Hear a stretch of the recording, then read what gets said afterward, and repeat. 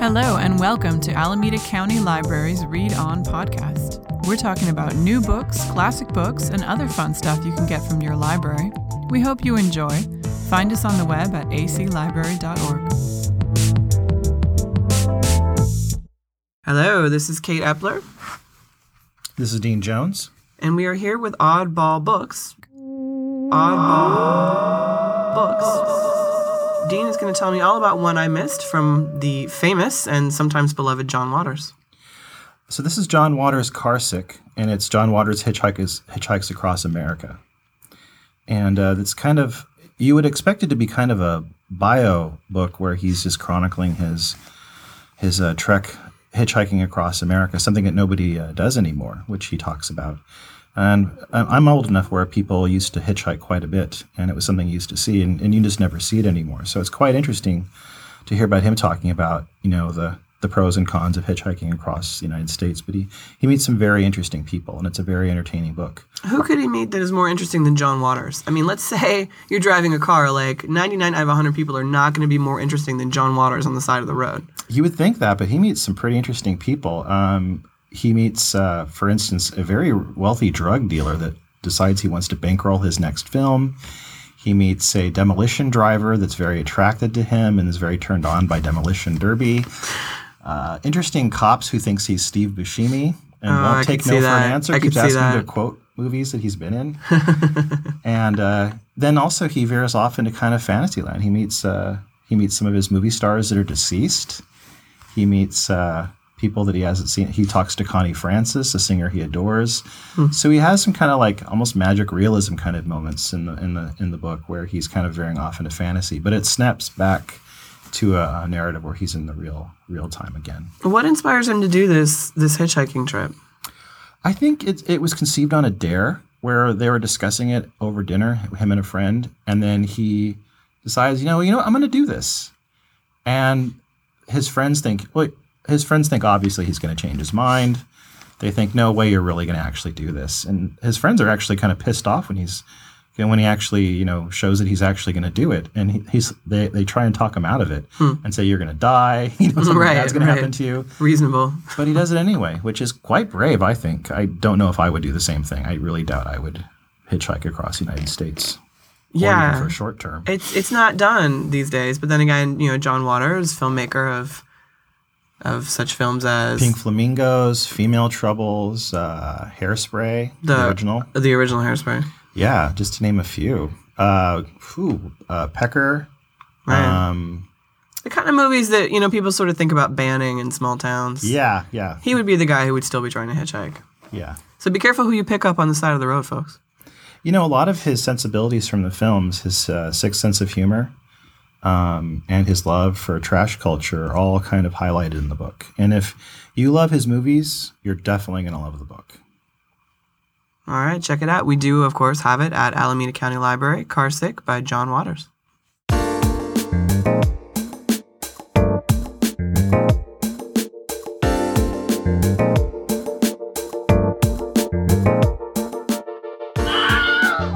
Killing the Classics.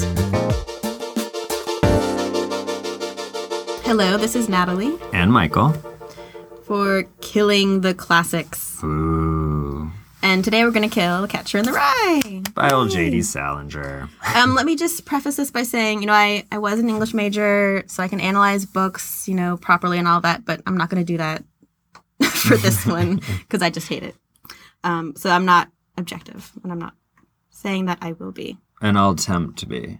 So I read Catcher in the Rye for the first time as a teenager, and it was kind of, I'd heard of it as this, you know, seminal teenage work that all teenagers would relate to, and, you know, you'd feel understood and kind of all of this. And I just, you know, it's kind of just this whiny kid kind of wandering around in the 50s, calling people phonies, saying goddamn and Christ sakes. And didn't really seem to have kind of any real problems. And I just found him annoying. And then I tried to give it another chance a couple of years ago as an adult, as, you know, someone with an English degree, and kind of read it that way. And pretty much kind of felt the same. Right. And so I was 14, freshman year. It's required reading. I read it and I start thinking that everyone is a phony. Like, yeah, I'm sold. It was great. And so same thing for me. I think I was taking a film class in college, and I think, oh, yes, that would be such a good book to adapt. No one's ever done it. And I start to reread it. And this is only, maybe 5 years after I read it the first time. And I already start to feel as if this book might be a little dated or just hollow of enough substance. And so I didn't actually finish it, and everyone continued with that project. And I started to read more of Salinger. And that's when I found that I actually like his writing. I just don't actually really care much for Catcher in the Rye. I think he's actually a really great short story writer, but kind of a terrible novelist. And I get what he's going for in Catcher in the Rye. He calls everybody's phonies, but he is kind of a phony, and I get that whole thing. But his Glass family stories are quite good. Like Seymour. Yeah, Seymour Glass, Raise High the Roof Beams. The 9 stories are all... We wouldn't have the Royal Tenenbaums without that. So That's true. I appreciate it for that fact. Yeah, and actually, For Esme is, one of my favorite short stories of all time. Salinger is great.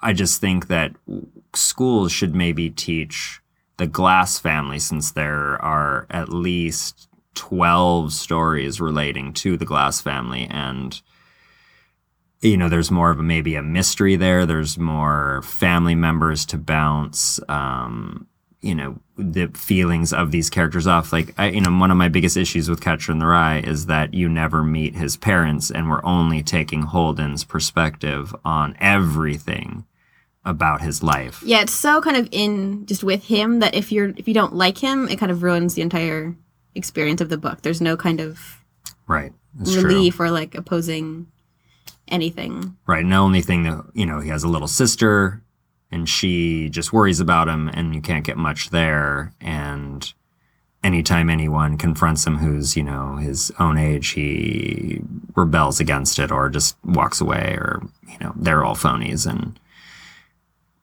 yeah, so for teen classics, I would say, read The Outsiders. That's better.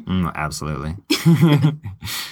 Or really anything else. Rumblefish. Yeah, just stick with S.C. Hinton. S.C. Hinton, yeah, she was better. She was actually the teen, writing. Those are good. And it's not really relevant to his books, but Salinger is a creep. So just Google Salinger and Joyce Maynard. He's a total creep. So you can worship somebody else. Right. And J.D. Salinger, Catcher in the Rye, Holden Caulfield, you have been killed. See you next time. So this has been Killing the Classics. Next time, maybe we'll get your favorite.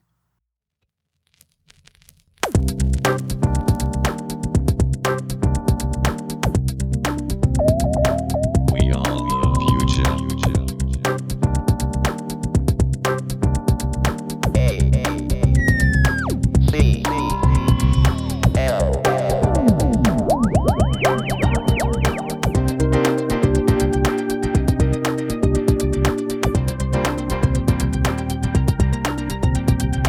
Welcome to Forthcoming Books.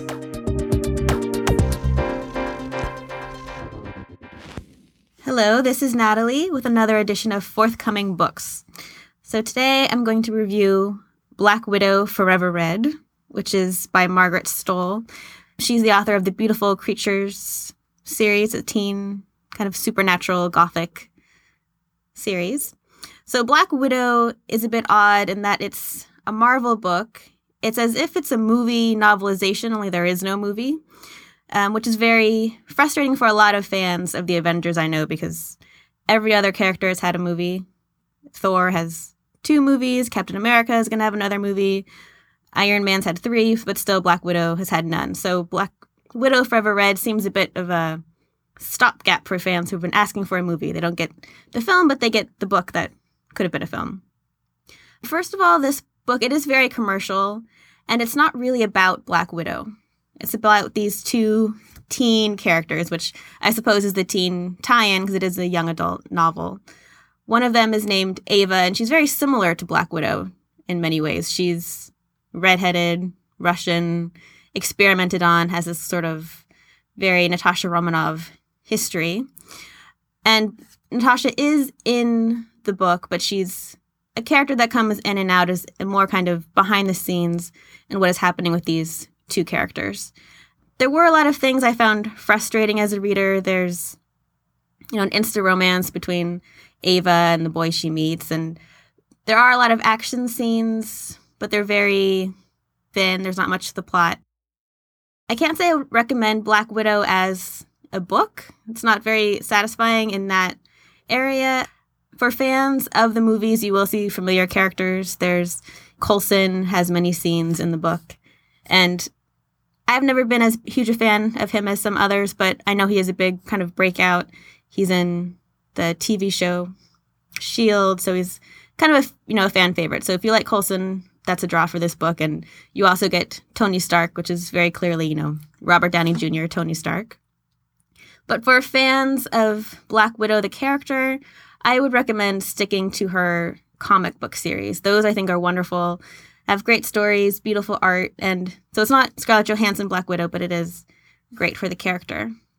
Black Widow Forever Red, it does come out on October 13th, so fans that are curious, it's a very fast read, so, you could read it in an hour or two, so it wouldn't be a total waste of time, but not completely fulfilling for the Avengers crowd, I would say.